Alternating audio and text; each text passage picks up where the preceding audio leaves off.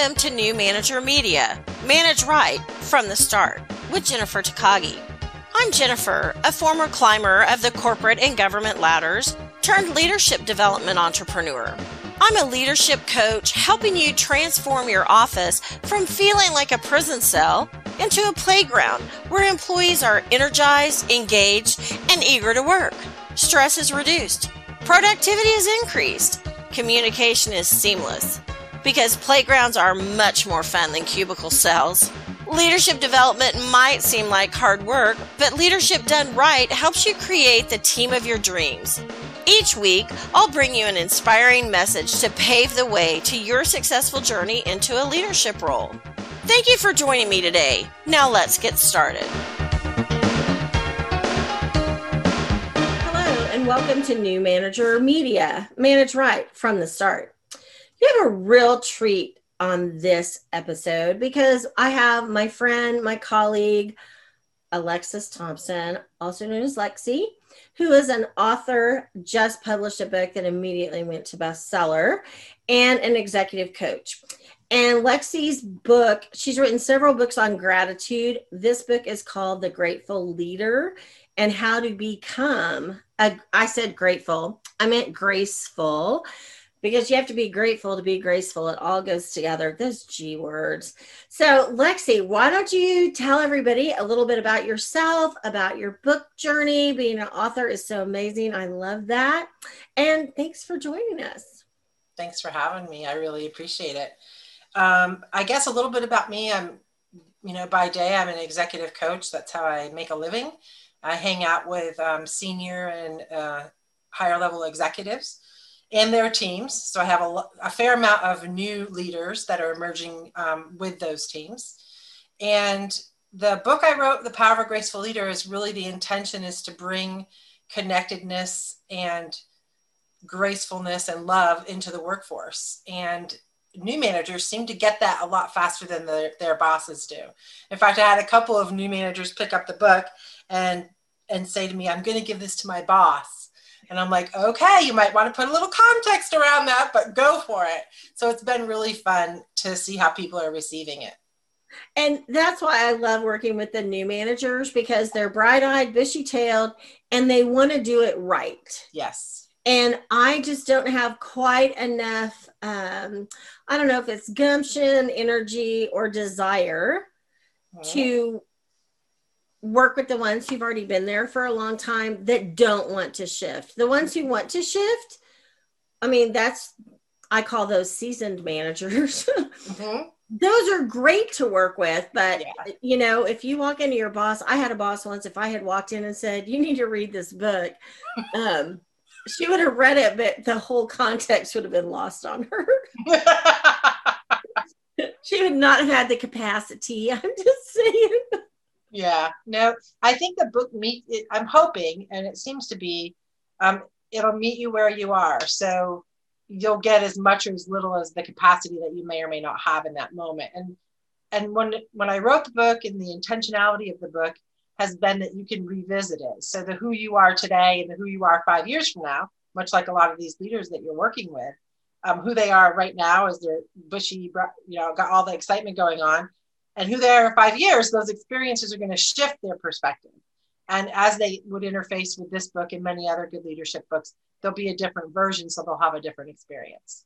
Well, and that happens a lot in life. You read a book and then it speaks to you differently. Yes. And not to get on a religious topic per se, but I've heard that a lot about the Bible. And that's why there's so much conflict over the Bible, because at my point in time in life, when I read a scripture, it means one thing to me and it means something different to you. And if we're not evolved, mature adults, which I don't think we have any left in America, you end up with a fight over it. And as I read this, I was reminded of a class I taught for the state. And it was a new manager class, how to be a new supervisor. And every break she came up to me in tears and would say, I've been doing it all wrong. I've been doing it all wrong. And as I read the book, I thought, the nice thing about this is it doesn't really matter if you did it all wrong. You can start today Yeah. And do one thing differently that is going to make a huge impact. Like that ripple effect is going to be magnanimous. So why don't you tell us, you don't have to tell us all, it's 6 tenets, right? 6 tenets of a graceful leader. Tell us one and give us a little bit of information about one so that, number one, we whet people's appetites to read the book. It's on Amazon.com. It is. But also like to know that you can do this. Like we can all be better today. Yeah. So one of the ones, so these tenets are made to pick up whatever speaks to you. It's not a linear experience.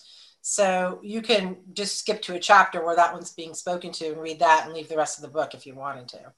So one of the ones that some of the younger people in my following are grabbing a hold of, and I think this is generational, is the transparency tenet about self and others. And so in there it says, you demonstrate authenticity in their behavior and communication. They walk their talk.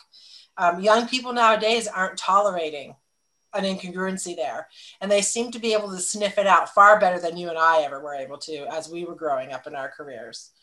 And then it talks, you're an active listener and is open, clear, and consistent with their message and its consequences.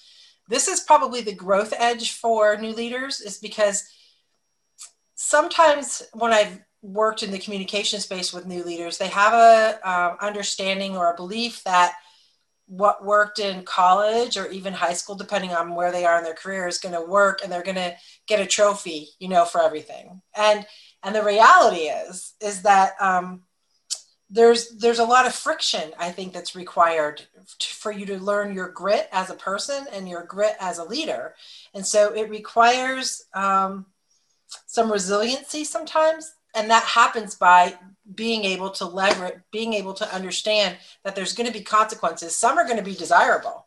Others aren't going to be desirable. And then other ones are going to sneak up on you, those unintended consequences. And so you learn who you are in those moments inside this tenet. And so I would say the resiliency and the adaptability pieces of that particular tenet are really crucial. And the sooner you can get them in your evolution as a human being, much less as a leader, the better off everyone around you is. Well, and I love that you brought up the generational part, because I was at a conference and I sat in on someone else's session on multi-generational workforces and what comes along with that.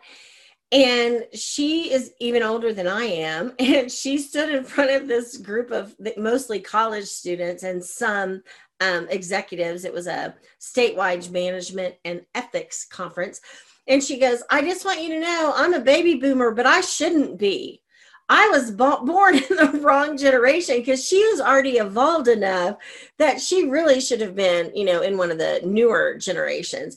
And I hear friends and colleagues of mine all the time complain, oh, I've got this Gen Xer in my office, or I've got this millennial in my office.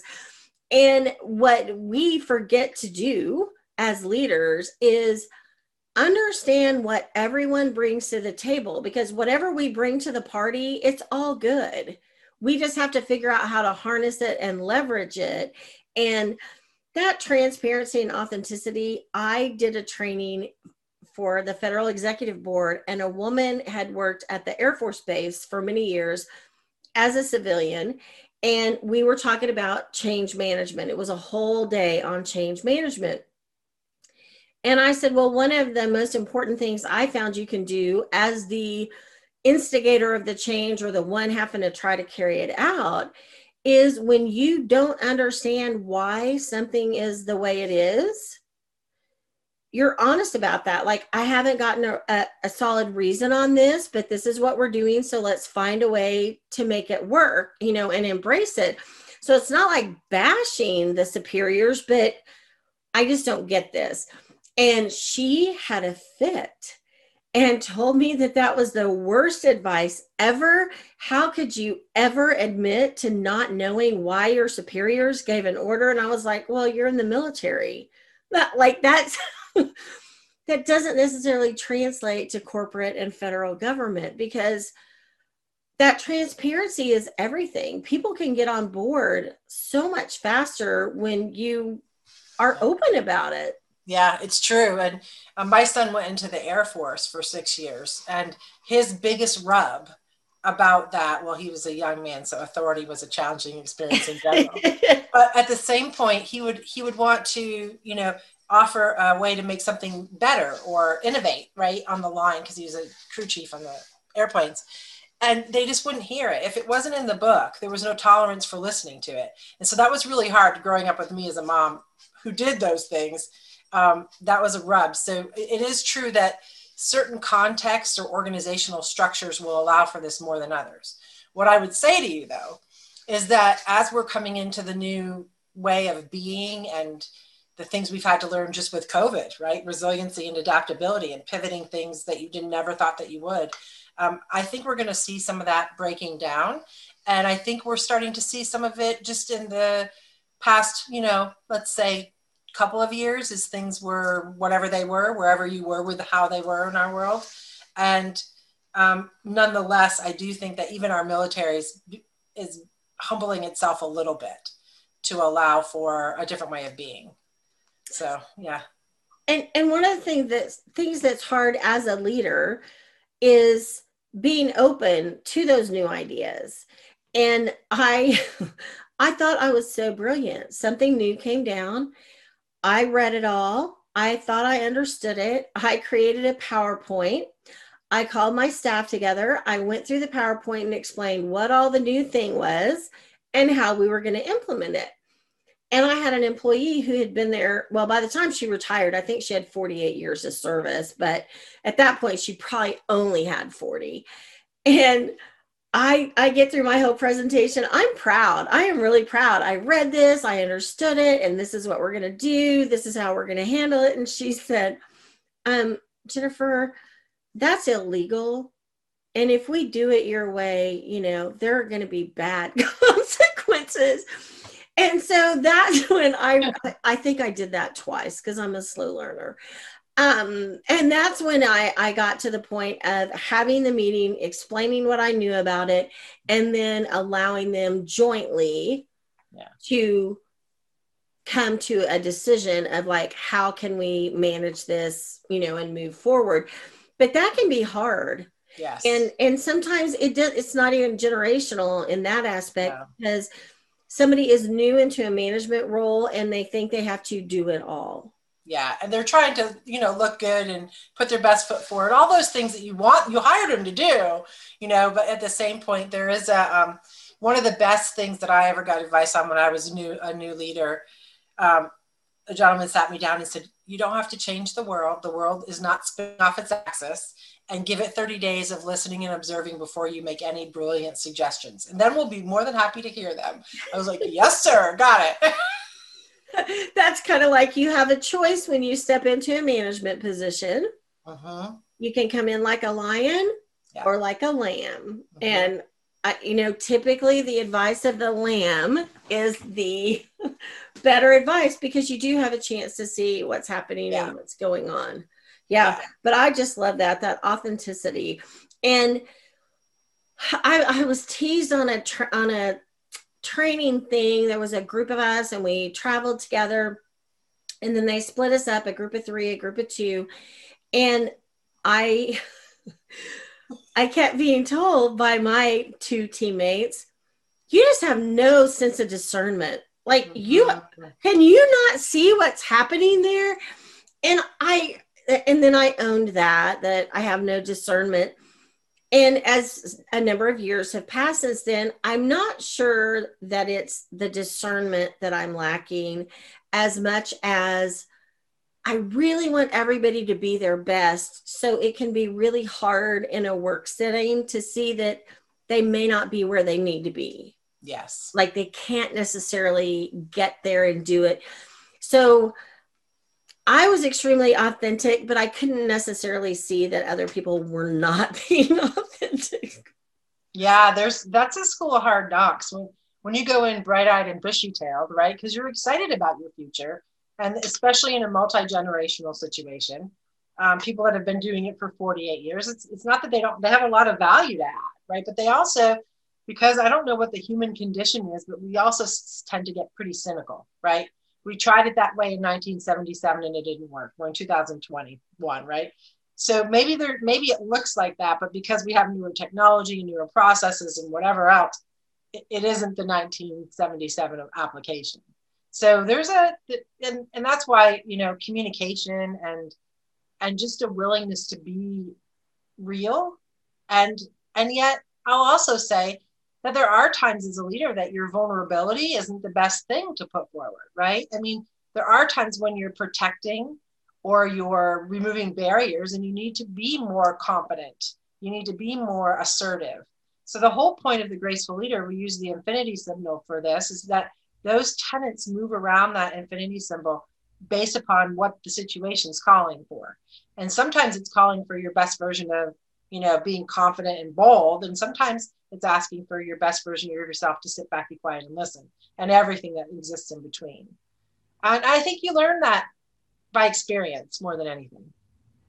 Well, you really do. And that's why, I hated it as a young person when they would say, wisdom comes with age and experience. Yes. And it was like, well, I want to be there. Like I want to jump to the front of the line. I want to faster to the fun pass. Let me be there. And some people really are, wiser at a younger age than others. But I remember several situations over my career as a manager and a leader where there were things that I was not allowed to share with my staff. Like there are times when you can't be authentic and real because you cannot speak a word. And in the first situation, it was a personnel issue. And I knew about the situation for several weeks before it could be made public. And one of my employees pulled me aside after it did finally come out. And she said, wow, because I'm so chatty and I'm so talkative that they just assumed anything that happened would eventually come out of my mouth. And they were like, wow, I'm so impressed that you were able not to spill the beans on that. And I was like, absolutely. And then on our reorganization was the next big one, which was the opposite of that. I found out at 5:30 on Tuesday that there was going to be this massive reorganization across the country. And if you did not work in one of the 10 offices that would remain, you had to retire, relocate, or resign depending on your years of service and what you wanted to do. And then it was announced to the country at 1:00 on Wednesday. And now all these years later, I still have people who think I knew all along and just wouldn't tell anyone. And it was like, no, like at 5:30 on Tuesday. And then I just couldn't say anything until after the big announcement at 1:00 on Wednesday. But those are those lessons that if you pay attention to what's going on, you know which way to go. Like, I need to keep my mouth shut on this. And then there are other things that's like, okay, now is the time. I have to. No, for sure. And I think that I can, you bringing that up brought up a couple of examples in my younger leadership path. And I remember I'm kind of like I seek justice in all things. I'm always for the underdog and those types of things. And I remember the first time I was, given a piece of information, much like you had, that you couldn't share. I mean, for the safety of everybody in a lot of ways. And I remember being at home and really journaling the night because it felt like I was holding a duality on it. Like if I didn't say anything, then what were mostly my peer group? I understood down the food chain, but my peer group didn't all know. And then, but if I did say something, then, it was going to potentially create havoc with that peer group. And there was some safety issues, not like life, but maybe in some ways, emotional for sure life. And I remember it was really, really hard. And I felt really out of integrity for a while because as a peer, I felt like I needed to. We kind of had a bond. We shared everything, right? But that was a really rough lesson for me. And I wouldn't do it differently. I feel like I made the right decision. But I did lose a couple of friendships because of it. And, in my peer group. And that's kind of as you grow in your career as a leader, one of the things to understand is hopefully you choose leadership and you don't just let leadership choose you. It's not for everybody. And in that process, as you go up, let's say, or around in your career, one of the things you're going to realize is that your peer group and your air quotes friend group becomes smaller and smaller and smaller, because you have so many people under your steed, and that's part of it. And it can be alarming and shocking to, you get promoted because you're the best senior accountant one day, but you're going out drinking with your friends. This is a new manager problem all the time. And then on Tuesday, you've got the promotion and you're really being advised that you really don't need to go to the bar and hang out with your friends anymore. And that's rough. That's rough. My example of that, I had a boss, she was like 2 up from me and in our regional office. And when I was promoted, and most everybody listening, you're already a leader, whether you have a title or not. And then you get a promotion into a position where you actually have the title and the responsibilities that go with that. But typically we were leaders in the sandbox. But she called me and she knew I went to lunch every day with all my colleagues. And the day after I got promoted, she said, quit going to lunch with your people and only go to lunch if there's a group, so that, you know, if anything's said, there's like more than one version. And I was like, yeah, I've been here long enough. You don't understand. Like, we're friends. Like, we're really friends. Until we weren't friends anymore. Because, so I learned the hard way that if it's not a group, don't go. And if everybody's not invited, don't go. And I've never missed lunch. And sometimes I had to go by myself, but I wasn't going to miss lunch. I think it's important to get away from what you're doing. And, but that's a hard lesson, because really hard. You really think it's not really that you're above it all, because that sounds kind of stupid, but you just really think you're going to have the skills to navigate it. Yeah. And you can navigate it until something goes awry. And you have to keep something to yourself. I lost some friends over my situation too. Yep. How could you not tell me, you know, well, I couldn't, like, yeah, you know, and mine was a safety issue. They were kind of afraid somebody would go off the deep end a little bit. Wow. Luckily it didn't go that way, but yeah, it's really hard to,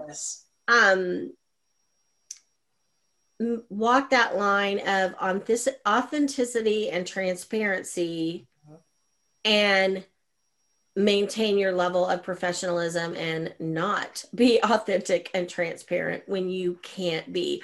A lot of times it's a change in the way things are going to be done, which was my situation for a long time. I had no idea training the whole country on a new way of doing business was going to work myself right out of a job. I just thought we were trying to get continuity. I didn't know there was a bigger, deeper plan in there, but yeah, it is. And then it was, Jennifer, you knew. No, honestly, I did not know.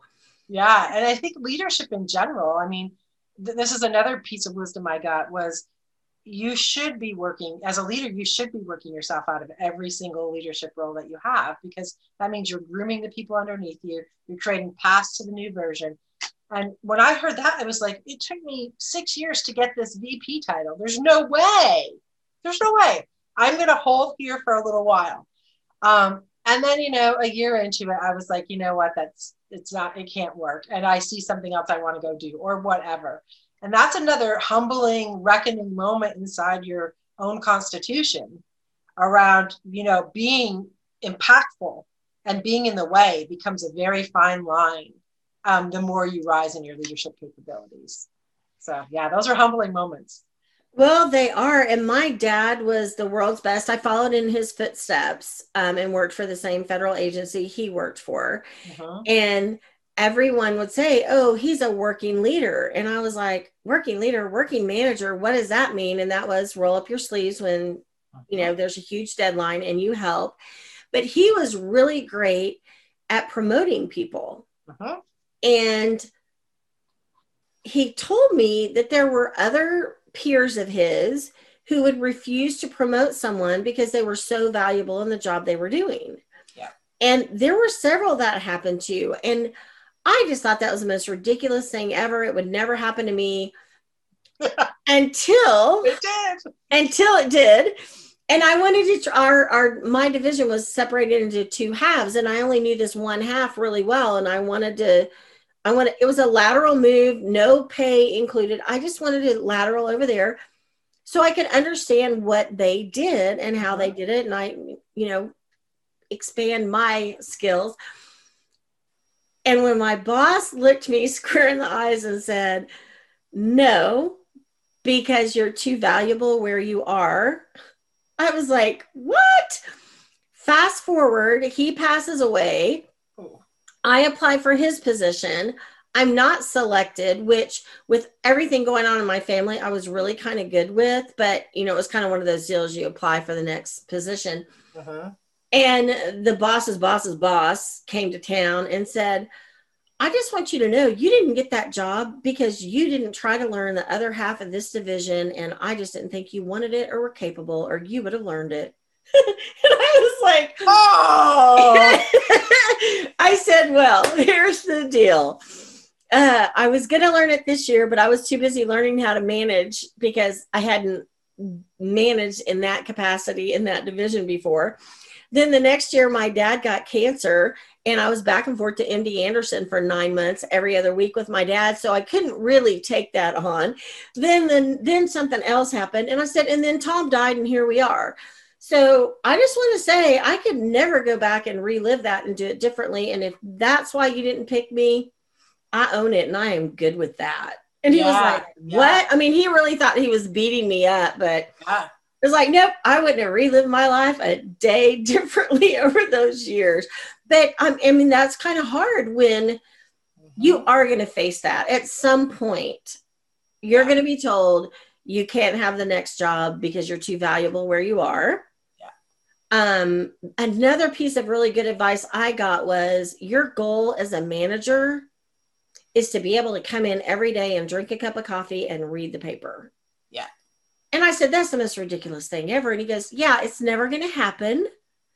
But you want your people so trained and so elevated that you could. And most managers are so hung up on hanging on to their title, hanging on to that position, reaching for the next. How do you handle, because part of being a graceful leader is owning that you don't want to lead others, even though you're always a leader in your own life, whether you own it or not, right? But there was a point later in my career when I had a consulting company, and I just eventually one day woke up and said, I don't want to do that anymore, right? I don't want to be responsible for time cards and who's doing what and results. And I wish, one of the things I wish for up and coming leaders is that the minute they recognize that, if it's in year 3 of leading or year 53 of leading, it doesn't matter, that they own it. Because there's a thing that I seem to see in the executive coaching role that I do, where if people haven't owned it, but it's their truth that they don't really want to lead, it's not pretty, right? You end up sucking the energy out of so many other humans along the way, and you're not happy. Like on top of it, you're not even happy.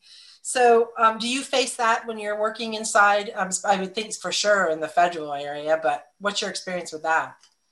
Well, very early in my career, I went to the federal government. I had a temporary position there for like 6 months when I was right out of college. I graduated with a French degree when there were no jobs, and people didn't understand the capacity I would have to learn French and Spanish, that I can learn a lot, but they didn't see it that way. I didn't have a technical degree or a business degree.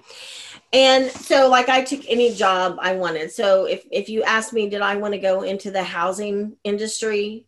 No, I did not. I just, one of my number one values is security. And I wanted a paycheck, and I figured after hours I could do whatever I wanted, and I'd just be brilliant at work and then, whatever I wanted to do after. But I saw all these people who, in my opinion, were old timers, and they could retire. Like they had hit the age of retirement, and they could go, they could like have a life, they could do something else, and they stayed. And it was like, why are you staying? And then they were a problem. Like they push back on everything. Yeah. So my motto was, as soon as I become part of the problem instead of the solution, I need to go. Beautiful. And so that, I mean, I carried that with me. And when I was in my 40s, I had a colleague in another office and we talked all the time, how do you handle this? What are you going to do? Yep. And we made a plan that I was going to retire at 50 and she was a few years older than me, but didn't have as many years of service. So that was kind of the plan. And she goes, well, will you stay a few more months until I can go and we'll go together? And I said, well, you're asking a lot, but yeah, I can suck it up 6 or 8 more months. So that was my plan. Well, in the federal government, every time there's a new president, there are changes. Right. And your agency is affected by those changes. And the question is it in your best interest or not? You just have to live with it. And a change was made because so many people were eligible to retire that they took away the ability to retire early. Oh, no. So at 50, I would have had 25 years of service and I could go. And they took that away. And it was like, oh, no, now I can't go. Well, I didn't plan on retiring then for a number of years. And so I had to make a conscious decision. I'm going to do this the best of my ability until I can go. And then shockingly, a year later, they made this big announcement and I did go ahead. I retired at 51. But I felt like there were people there that were in the way and causing trouble. Yeah. And if I could give one piece of advice to everybody who hears this, create a life outside of work. Oh, for sure. Because people don't retire because they don't know what they're going to do. An elderly man worked for me. I had my first official management position when I was 23 at a mortgage company, and he was 60, whatever.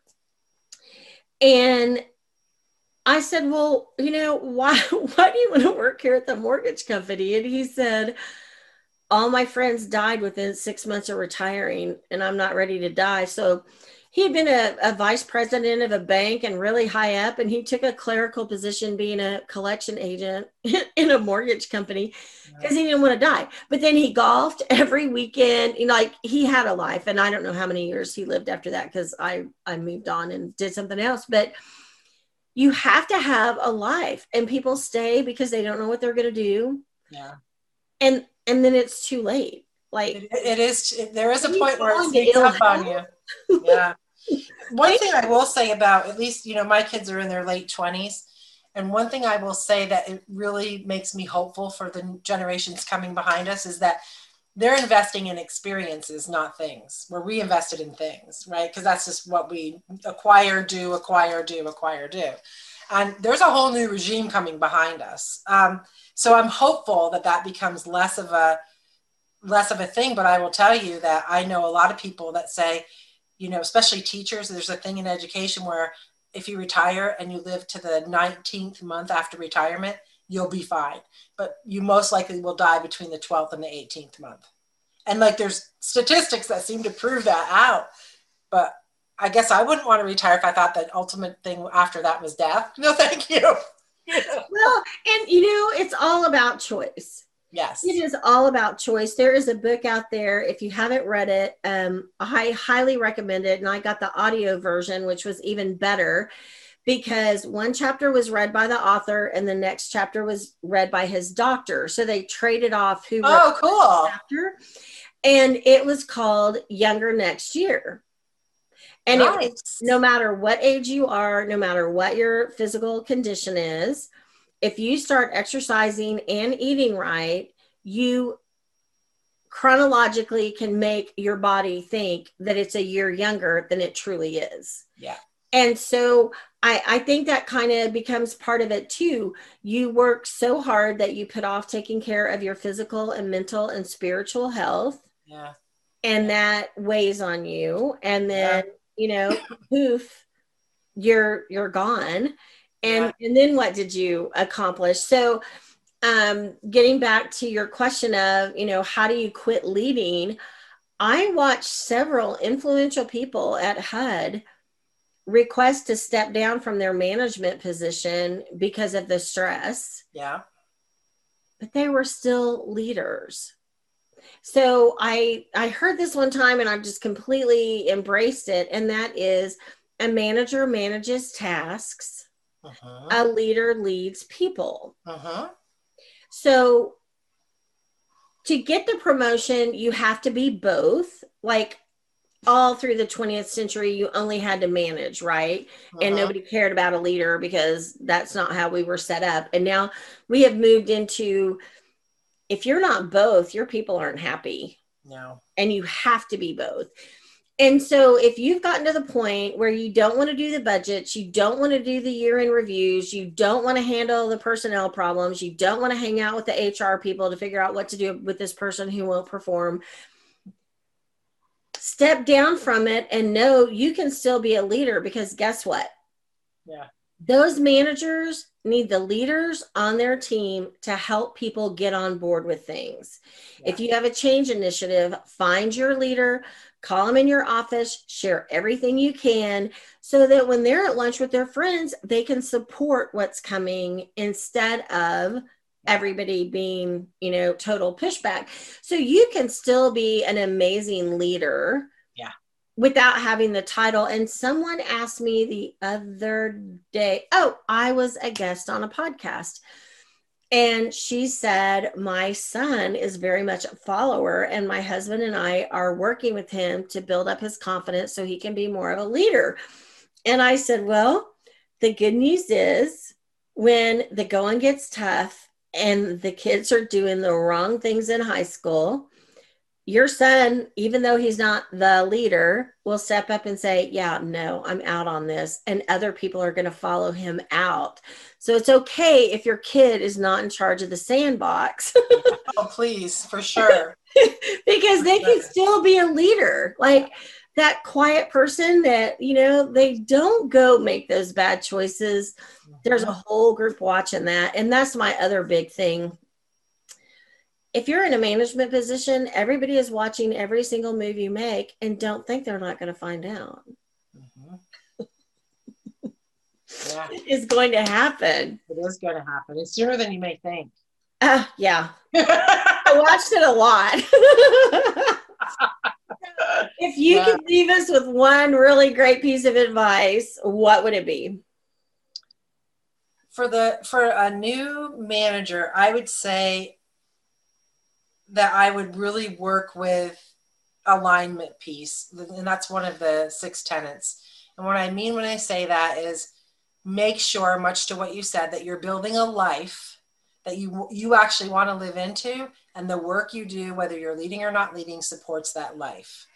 And when you do that, a lot of just other synchronicities and brilliance and magic comes along the way for you. I think that's a great place to start. I love that. So where can we find you? And this is not your first book. The Graceful Leader is not your first book. It's your what, 4th, 5th? Yeah, it's my 4th. Yeah. All right. Where can we find you? Where can we find your books? Sure. Thank you for asking. So AlexisThompson.com. It's has a unique spelling. First name is ALEXSYS and then Thompson.com. You can find the journals because I don't have those anywhere but in my own website. And then on Amazon, there's the Gratitude 540 book and the most recent Power of a Graceful Leader. Thank you. I love it. Thank you, Alexis. And thanks for being here with us today. And find out more on AlexisThompson.com. And if you want to continue this conversation, join me over in the Facebook group, New Manager Mastery, where we can talk about this some more. You can read the book and we can talk about it. Like, what tenet of the 6 do you want to embrace, embody, and move on to the next? I'm Jennifer Takagi with New Manager Media. I look forward to connecting with you soon. Thank you for joining today. Please hop on over to iTunes to leave us a review and share our channel with your friends and family. Head over to TakagiConsulting.com/gift for a great free gift. Also, you can find us on YouTube, Facebook, and TakagiConsulting.com. We would love to hear from you, and may your days be filled with more success than you ever dreamed possible.